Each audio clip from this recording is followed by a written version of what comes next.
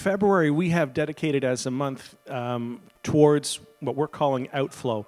And one of the things that Jesus taught us was that out of the outflow of our heart, the mouth speaks. But we're taking it a step farther to say out of the overflow of our heart, the life is lived. What will our life be part? What's your outflow look like? And so this is our month that we sort of intentionally focus on mission.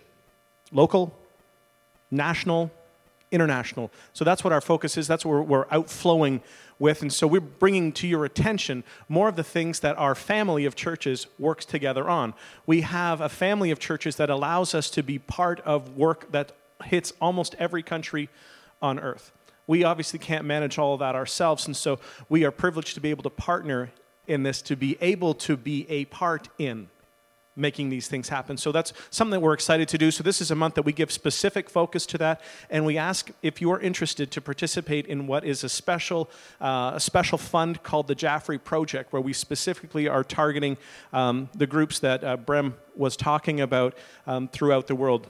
There are specific focuses that we have, and if you are interested in participating in that, both online and the offering envelopes give you the option to select mission or international mission, that if you would like to participate in that, we would welcome you to do that, offer you that possibility to be part of what God is doing there. So part of what we're going to do is have people who have experiences in some of these matters more firsthand than perhaps we do. And today we have the privilege of having Curtis Peters with us. Curtis is our new district superintendent. So we have a national office, and then our nation is divided up into different districts.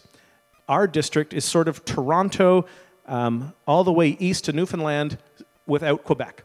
Quebec is its own district. And hopefully, if we continue to partner well together, then we'll be able to launch the Maritimes as their own district as well, and they'll be able to stand on their own. So Curtis is just new this year. He is just coming in. Well, I'll let him tell you who he is and where he is. I would like to just ask you to welcome him. This is his first time here, so let him feel a little bit welcome. Thanks. Take it away, Curtis. Thanks, Graham. Well, what a delight to be with you today, to join in your worship. Just exciting to, just to be part of this day with you. So thanks for letting me share with you, say a few words. Tell you a little bit about my experience. I get to bring you greetings from some of these people that they were just talking about on this video. I spent the last couple of years living in Mexico City with my family. We have 3 boys. I'll talk with them a little bit later. Before that, we spent about 7 years working in Cuba. So we spent about the last 11 years in total between Costa Rica, learning some Spanish, and then in and out of Cuba and Mexico. And just was invited into this role as the new district superintendent in August. So just kind of learning a lot of new things, getting to meet all of these different churches throughout this part of Canada that Pastor Graham was talking about. There are about 80-some churches that this church is a part of this family. We call it the Christian and Missionary Alliance. And so again, I bring you greetings from all of these other churches that you are part of this family together with. We actually started as a movement with just 7 people. It was actually our founder started, and he was in a pretty large church that was pretty wealthy. Everyone was there, and everyone had their specific pew, and they weren't very open to welcoming some of the new immigrants that were coming, that were poor, that didn't really fit in. And this pastor said, no, we can't do that. We need to invite them. But his church wasn't really willing for that. And so he said, well, I'm going to start my own thing. So he went out and he just put an ad in the paper. He said, if you're passionate about having a deep relationship with Jesus and you want to share him with the world, come and meet with me. So 7 different people from 7 churches got together, and they just started having these evening church services. And that movement of 7 people about 130 years ago today has grown to about 5 million people worshiping in churches like this in 80 different countries around the world. And out of those 80 countries, 39 of them send out other, what we call missionaries or international workers, to other parts around the world as well. So not only have they received this news of Jesus, but they are now sharing it with even more countries in places around the world. And so again, I get the privilege of going to these different churches and just bringing greetings on behalf of this larger family. Sometimes we can forget that and feel a little bit like we're alone. even like we sang in that song, but God has never left us alone. He's always been with us, and He's also given us this family to partner with together in this life of knowing Jesus intimately and sharing Him with the world. Well, I want to share with you a little bit today, a bit about my journey, how I ever went on this kind of wild journey of taking my family of 3 boys. We started with just one when we first left 11 years ago, on 7 different international moves over the last 11 years. It's a little bit of a crazy thing to do. And you think, Pastor Graham said, well, tell us a little bit about that. Why did you ever do that? And, tell us a bit about that story. So I want to kind of break up my talk here just in a couple of areas. First of all, talking about this idea that God calls us on these adventures with Him on mission, whether that's across the street, crisis pregnancy, meeting needs of people that are broken in our community, all the way to some of these faraway places around the world. I believe as I share with you some of my story of the adventure that God has taken me and my family on, I believe I don't share that as prescriptive, that everyone should have the same story as me, but as an example of an adventure that God has taken one of His kids on, and for you to think about what is your story? What's the adventure that God is inviting you to participate in that you're already on, and maybe wants to expand that in some new ways.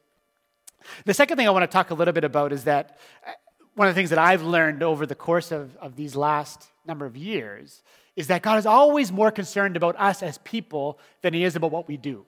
He cares first and foremost about who we are becoming more than the kinds of things that we do for God. And so I want to talk a little bit about how He's inviting us to be joy-filled children and friends of God. We've sung about some of those things today and share a little bit about how I've been learning about that over the last season of my life. So let me first of all talk about this idea of adventures with God on mission.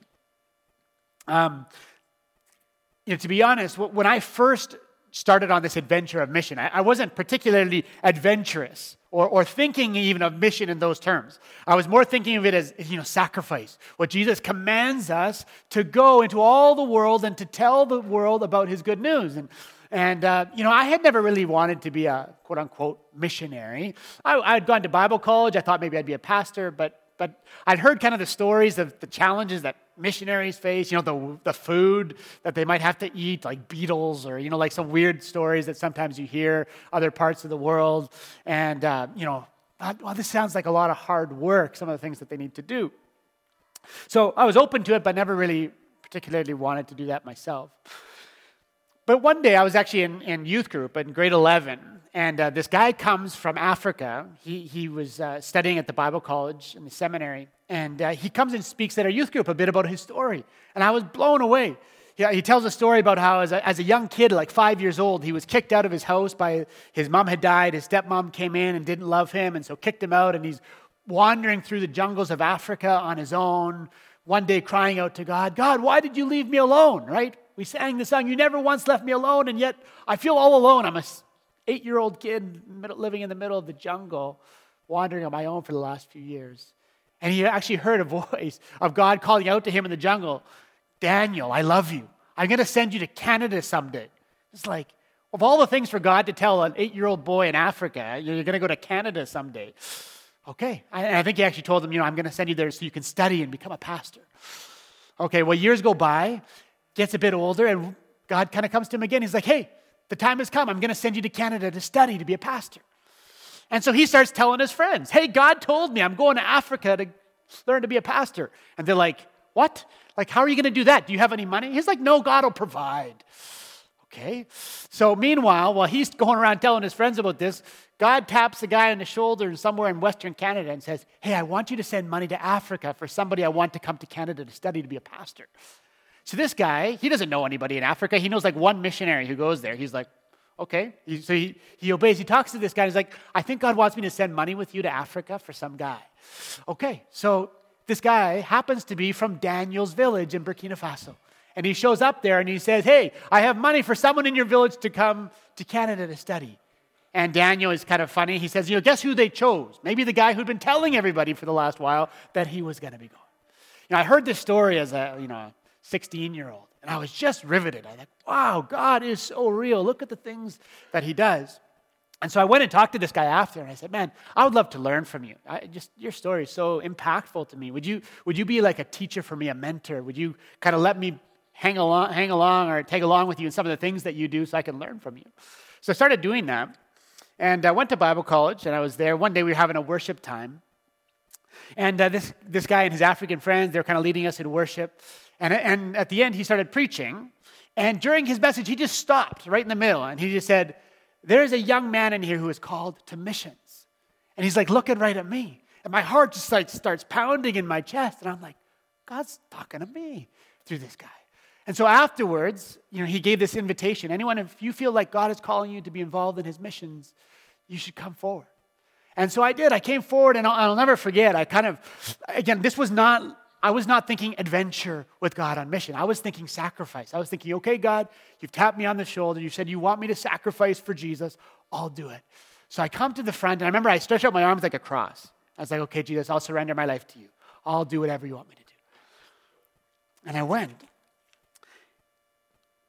Now, I can't tell you that everything in the last 11 years, I guess that was 20 years ago. It's been 11 years since we've actually had lived overseas. I can't tell you everything about those 7 international moves with kids and challenges of living in different countries, and all of the dynamics of that has been all easy or without sacrifice. I've been very fortunate that most of the food has been awesome. I've actually been treated to some great food, as you're going to experience at your international potluck here in a couple of weeks. Most of it was amazing. I did once have to eat pig brain gravy. That was like, it tastes as bad as it sounds. That was like the one bad thing I really had to eat. But for the most part, it has not been near as bad with the food as I had anticipated. I've been treated to some great food. But there has been a certain measure of sacrifice and challenge along with the journey. But I think one of the biggest things I've learned in these last 20 years, it was actually in February 20 years ago that I first received this invitation from God. The biggest thing I've learned is that missions is first and foremost an invitation from God to an adventure with him.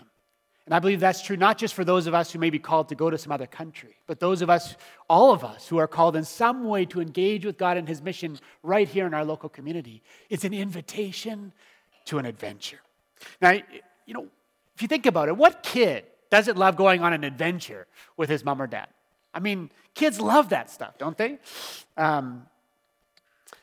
I think sometimes our adult self that feels like we need to be really mature and really, focused on just living life the way, a good adult should. We sometimes tell the child in us, don't be adventurous. Or you can't justify, that'd be too wasteful just to spend your time doing an adventure. And yet, what does Jesus say when the disciples try to push away the child in them? He says, let the little children come to me. The kingdom of God belongs to them. I'm inviting them on a good and beautiful adventure. And I believe that he also says that unless we become like little children, we can't enter his kingdom. He's inviting us to have that adventurous heart. And he, as a good father, is inviting us on these adventures. I have 3 boys named Lucas, Micah, and Liam. Not sure if we have their pictures. Do I have a clicker? Okay. Awesome. Love it. There we go. There are my 3 beautiful boys. Lucas is 12 in the middle. Micah is 8. And this is Liam, who is 6. So as you can imagine in their mischievous faces, you can tell there's a lot of adventure in my house.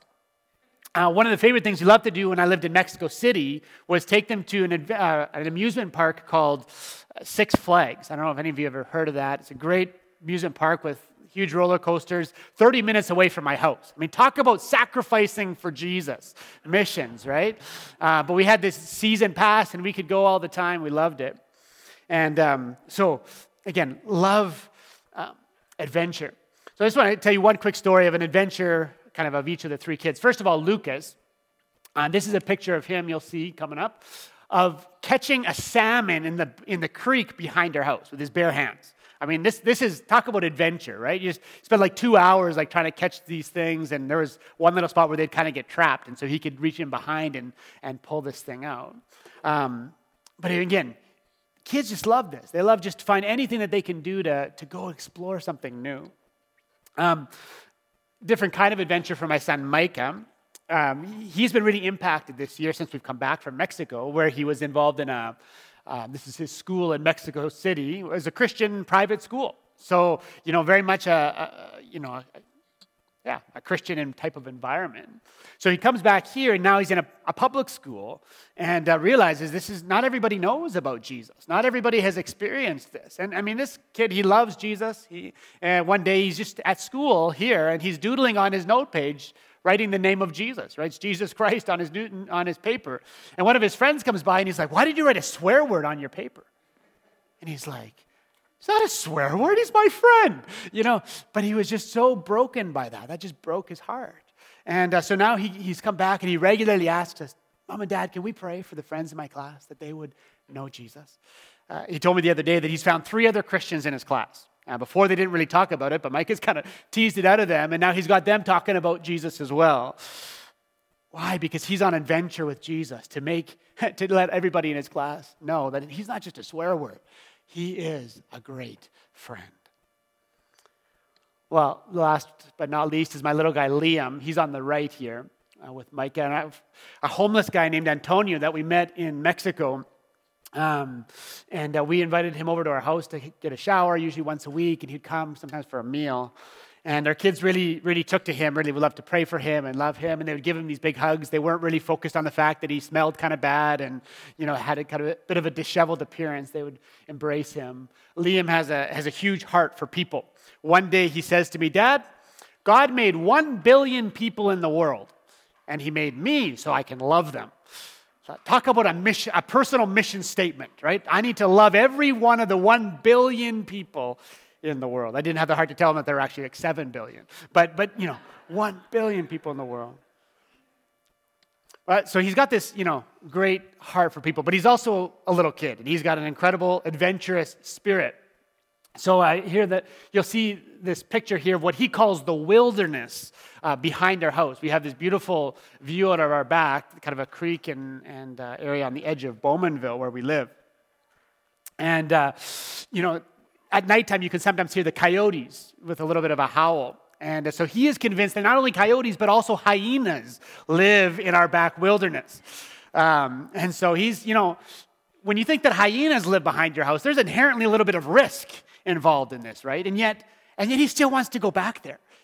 He tells me, he's like, "Well, Dad, the hyenas live at the back of the wilderness. So, not right close. But he loves to go in there, and there's this sense of adventure. We're checking this out. And I think kids, they have this sense that if their parents are with them, they know it's okay somehow, even though there's a certain measure of risk involved in cruising down a roller coaster or going out, hanging out in the wilderness with the hyenas and the coyotes.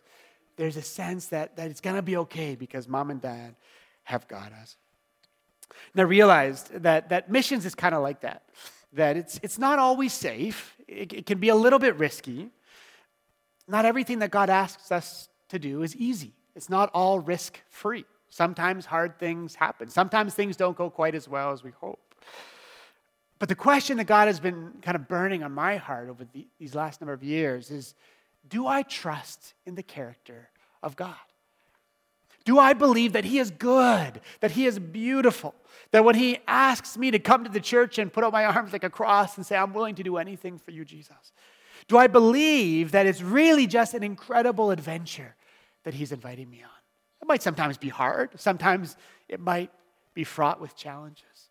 But it's an exciting adventure that He's leading me on. And I can trust that He is good and that ultimately He has my best interest at heart.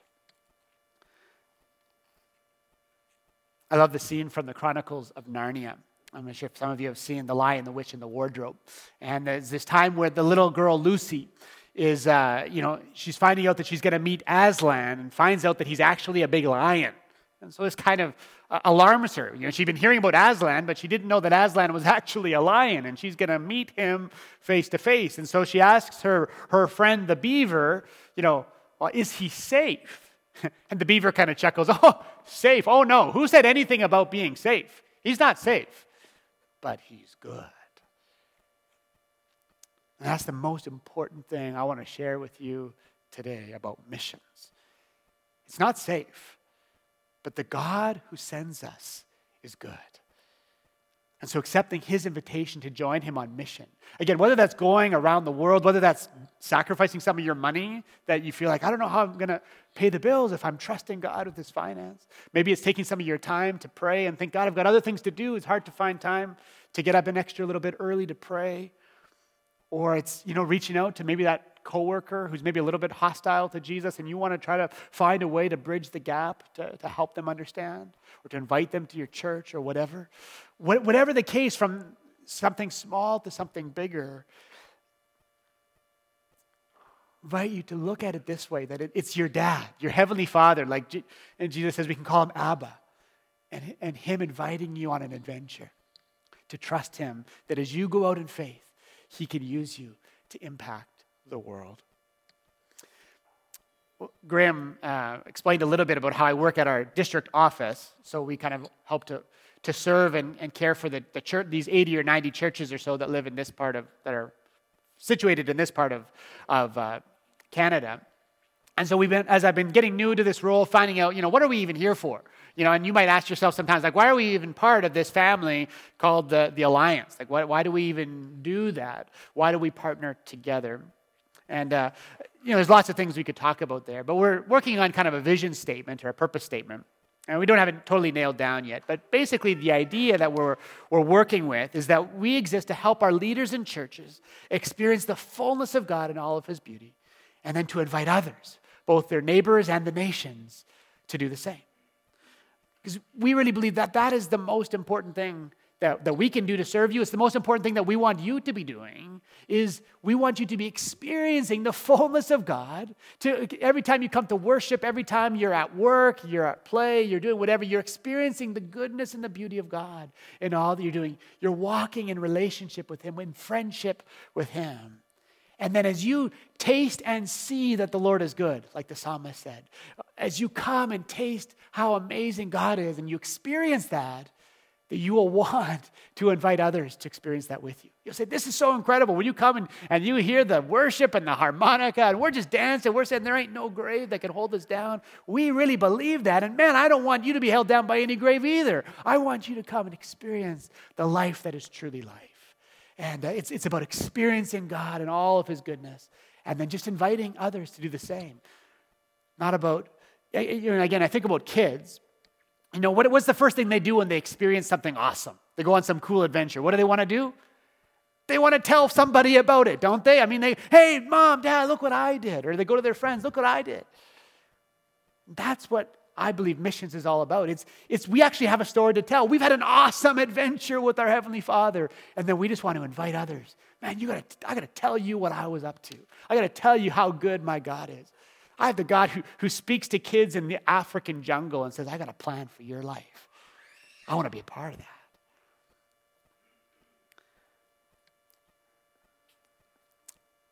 We say, we have tasted the banqueting table. There's this verse in Isaiah 55 that says, come, you who have no money, come buy and eat. Come buy wine and milk, all the luxuries, all the pleasures you can come and buy, not because you can earn it, not because somehow you can earn God's favor or that you deserve to be God's child, but he invites you in to experience his goodness, not because of what you've done, but just because it's his free gift. And that's really what the gospel is all about, and that's what we want to invite people through our mission to participate in. And that really leads me to the second key thing that I said I wanted to talk to you about today, is that what I've learned is that the most important thing about us is not actually what we do, but who we are becoming every day. And this idea that we need to become people who are just totally stoked about the goodness of God. It's like, he is just so awesome that I would want nothing else but to share him with others. I didn't understand that very well when I first went overseas to the mission field. I thought the most important way to be a good missionary was to do the right kinds of things. Now, I'm not saying that what we do doesn't matter. Certainly there's lots we could talk about how to do missions well, whether that's across the street or around the world. But I'm convinced that the absolute best way to do missions successfully is to be a certain kind of person. Because if you're the right kind of person, you'll naturally attract people to want to become like you. And therefore, they'll be open to the kinds of things you want to share with them. So I just want to chat just very briefly. What kind of person is God calling us to be? What kind of person will naturally attract others to want to join us in this life with Jesus? Okay, there's lots I could say, but there's this little phrase that we've been working on, again, as part of our values in our district. We say we want to be joy-filled children and friends of God. Joy-filled children and friends of God. Let me just touch briefly on those three things. First, we're becoming joy-filled. One of my favorite verses in the Bible is 1 Peter chapter 1, verse 8, that says that in Christ we are filled with inexpressible and glorious joy. I felt a little bit of that in your worship this morning. This is joyful. This is not like, let's just come to church and sing a few hymns that we've got to sing because, it's the way we worship God. And all of eternity, we're just going to sit around and just like sing these boring songs. No, this is joy-filled, inexpressible, and glorious, joyful worship. And, think about that. How can you describe something that is inexpressible and glorious? It's like it's too good for words. You can't possibly describe how amazing it is to walk with Jesus. And the amazing thing is that when Peter talks about this joy, he's not just talking to a bunch of rich people who've got all the pleasures and everything's going really well. He's writing to people who are undergoing persecution for their faith. He's talking about how their trials are refining them. How many of you find it joyful when you're being refined? when like you're put in a fire and it's like burning away all of the impurities in the gold? That doesn't feel particularly joyful as we usually define joy. And yet what Peter is saying is that the goodness of walking with Jesus is just so much better than any little hardships that we have to face along the way. It's like that little hardship, which might seem really big at the time. He says that is just so small compared to the immeasurable, inexpressibly glorious joy of walking with Jesus. Now, I've had the privilege over the last 10 years or so working in Cuba. Even from Mexico, I flew back and forth to Cuba regularly. And had the incredible privilege of getting to know the Cuban people. I don't know if any of you have traveled to Cuba, but it is an incredibly joyful people. The average Cuban makes less than $1 a day. Their salary, plus a few government rations, basically they make about $20 a month. So they have like nothing. They realize it. They know they go through all kinds of hardships. They love to tell jokes though about their misfortune. One of their favorites is, some people are born lucky, others are born here. And then they laugh. Isn't that funny? It's like they're talking about how life is so hard, but yet Cubans are full of joy. Last November, I had the privilege of going back and went to my favorite. My best friend's there, his church, incredible little church, started again with like 10 or 12 people in a very dark neighborhood, all kinds of witchcraft all around them and so on. And God has poured out his light there in such an incredible way. I'll never forget the first time I heard the story, but he started praying. He's like, well, God, if there's so much darkness all around and we want to bring light, well, we've got to get rid of the darkness. So there was this all these idols right across the street in this guy's house that was promoting all of this witchcraft. And he said, God, would you get rid of those idols? Would you destroy them and show people that you are the true God? Kind of like the story of Elijah. For those of you who know the story of the Bible where he prayed that God would send fire from heaven to destroy the altar and prove that he was the true God. Well, he prayed about this for about 30 days. And he was fasting from food and he was staying up through the night and just praying, crying out to God over and over again. And finally, he got a little tired. He's like, I'm kind of tired of praying for this. God, this isn't happening. And that night, he went to bed early. 2 o'clock in the morning, he wakes up, and literally, he saw 2 green flashes come from heaven and absolutely obliterate that front room of that guy's house. And the firefighters came, and they tried to put out the fire, and it just like kept getting bigger and bigger down to the foundations. This place was destroyed. And through that, God began to work and all kinds of miracles. That church today has about 200 people, about 100 kids meeting like in their house, like just little extension to their house, kind of a garage that they've built in the suffocating heat in Cuba in August, 200 people crammed into a very small space. But they have such incredible joy. And I was there here in November, and we're there worshiping, and I was with a group from Canada of different pastors who had joined me. I was kind of showing them around. And we're having the worship time, and all of a sudden these three old ladies start dancing, and they come up to the front, and they're just doing this big dance, and then they start inviting some of us from us Canadians, and they start pulling us in. Hey, come dance with me. And there's, we're like dancing around with them, and then the young people come, and they form the conga line, and they're just like dancing all around these ladies.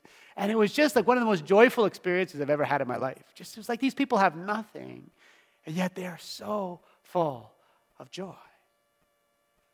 Let me ask you, would you say that you are becoming the kind of person who is characterized by joy? Where does that joy come from? How do we get that? If that's so important that we need to have joy, how do we get that kind of joy? I believe that joy comes from being a child and a friend of God. I love the words of Jesus in the famous passage in John chapter 15. It was Jesus is talking about how he's like a vine and we're like the branches. So obviously the branches need to be connected to the vine in order to have life. The branch, once it's cut off from the vine, dies and it withers and no longer has any fruit. So he says that we're like the vine and we need to stay connected to Jesus. And at the end of that passage, or towards the end of that passage in verse 11, he says this. Why does he tell us this? Why does he tell us about the importance of being connected to him? Oh, sorry, I guess I missed that verse. That's another awesome verse about how great is the love the Father has lavished on us, that we should be called children of God. And that is what we are. We are friends and children of God.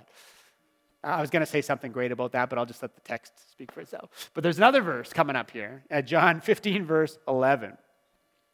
I'm not sure if it'll come up there, or maybe I just totally missed that one. But anyway, sorry about that. He says, I have told you this, so that my joy would be in you and that your joy would be complete. Yeah, I guess I just forgot to put that passage in, sorry. So I just, there it is, look at that. John 15. I have told you this so that my joy may be in you and that your joy may be complete. I want you to listen very carefully to this, because this to me is like the heart of what it means to be a follower of Jesus.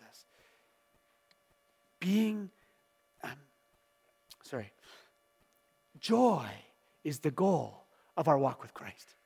I have told you this. Why do I want you to be connected to me? Why even bother following Jesus? Why? I have told you this so that my joy would be in you and that your joy would be complete.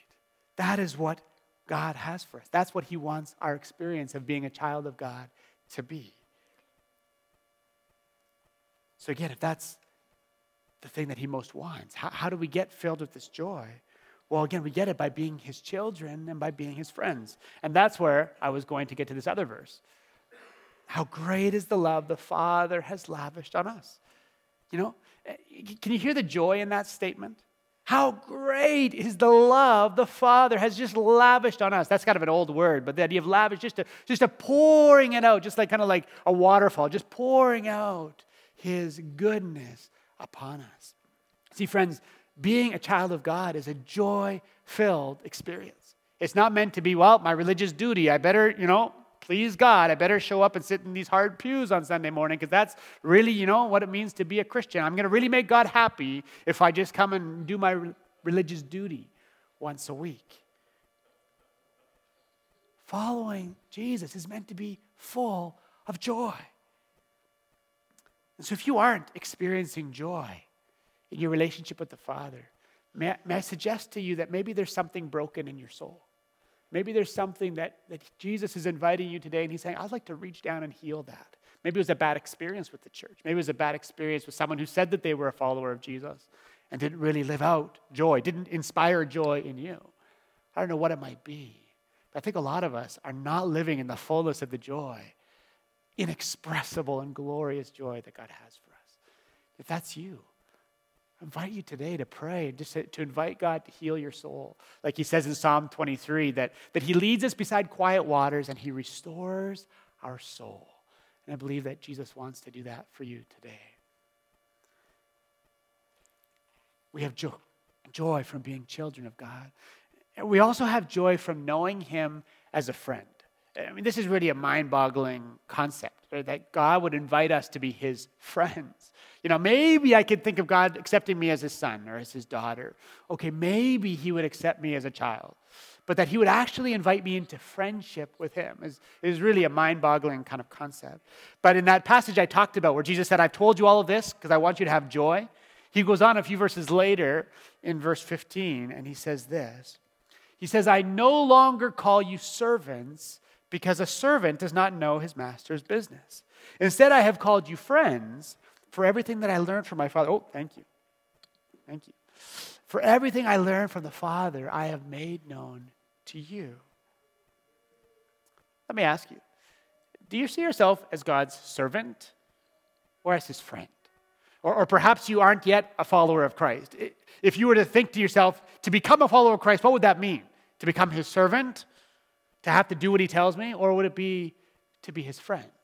How do you perceive the good news of Jesus?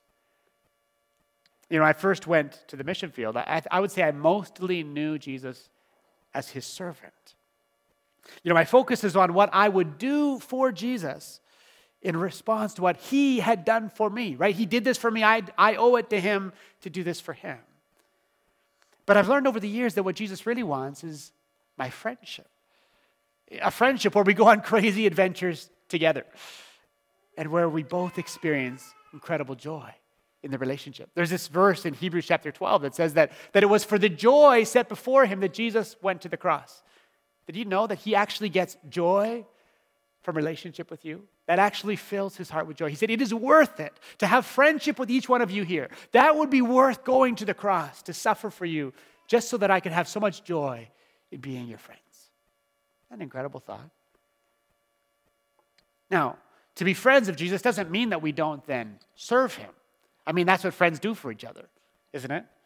Just 2 verses earlier in verse 13, Jesus says this, greater love has no one than this, that he laid down his life for his friends. You see, friendship is not just about hanging out or doing nice things together, having fun. That's part of it. But it's also about laying down our lives for one another. Right? A true friend, when they see that you're in need, they're going to come through for you. We love the other person so much that we're willing to sacrifice something that maybe we would like, but hey, my friend needs my help. You know, I would like to do this, but hey, their car broke down. I'm going to go out and I'm going to help them. Right? So in the same way, absolutely, we are called to serve Jesus just as he has served us and continues to serve us.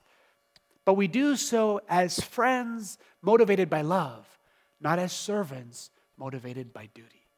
That's a life-changing concept, if you can grasp that. We don't serve Jesus as servants fulfilling a duty. We serve him as friends who are just so grateful and who want to help, just as he has done for us. We do it because we want to, not because we have to. The cool thing is that as we develop this kind of friendship with Jesus, notice what happens, right? We go back to verse 15. He says, I've called you friends, for everything that I learned from my Father, I have made known to you. Did you know that Jesus wants to make known everything that's on the Father's heart? The Father's will, the way the Father feels about you, his plans for your life. He actually wants to make that known to you. He says a servant does not know his master's business, right? If you're the servant, I mean, you don't get to know the inner workings of what the master is thinking about his strategic plan or what he wants to do. But a friend, they're invited in. You get to know what God is thinking. He wants to speak to you. When we talk about prayer, it's not just us talking to God. God actually wants to talk to you, to have a friendship that's a two-way street where he makes known to you the things that are on his heart, even as you also share with him what's on your heart. So there's one thing I long for you today as I close here, is that you would experience, that you would taste and see what it feels like to be a joy-filled child and friend of God. It's the biggest thing I've learned in missions, that yes, serving God is good, but it has to come from a place of being a joy-filled child and friend of God. And then I long that as you receive that gift of his joy, that you would in turn have an uncontainable passion to invite both your neighbors here and the nations around the world to experience that joy with you. Let me pray for you as I close. Heavenly Father, I just am so thankful for the truths I've been able to talk about today. So thankful for the story that you have written me into, that you've given me the opportunity to be part of this incredible adventure in Latin America over the last 11 years. And now a new adventure here as the district superintendent, getting to meet wonderful people like here at Into One Community Church, to see what you are doing in their lives and the unique missional ways that you're calling them to serve their community and reach out even around the world. The way that they're making their church as accessible as possible so that as many people as possible can come here and experience joy and find out what it means to be a child and a friend of God. Thank you, Lord, for this adventure of getting to know these people. And I thank you that, Lord, your plans, like you said in Jeremiah, they are plans to prosper us, not to harm us, but to give us a hope and a future, and to give us inexpressible and glorious joy. And sometimes you know that there are trials along the way. Sometimes there are risks that don't always turn out well, and there's difficulty and there's challenges. But we can trust you because you are a good Father, and you are trustworthy, and you've given us your Son, Jesus, so that we can experience friendship with you, so we could be rescued from our own sin, from our own failure, and be brought into this incredible relationship with you as your kids and as your friends. So I just give you thanks for all of that. And I do pray for my new friends here. I pray, oh God, that anything that might be broken in their soul, anything, Lord, that might need a healing touch from you today, a wound from someone who hurt them maybe in the name of Jesus, someone who maybe didn't quite teach them about Jesus this way, who made them think that it was about duty, about obligation, about somehow avoiding God's angry wrath. Lord, I pray that they would know today the healing balm of your presence, where you just minister to their souls and say, I love you. You are unique and special as one of my kids, and I have a unique adventure for you. Will you join me? I pray that they would courageously accept your invitation to heal their soul and to engage with you in exciting missional adventures. Thank you for them, I pray. All these things in Jesus' name.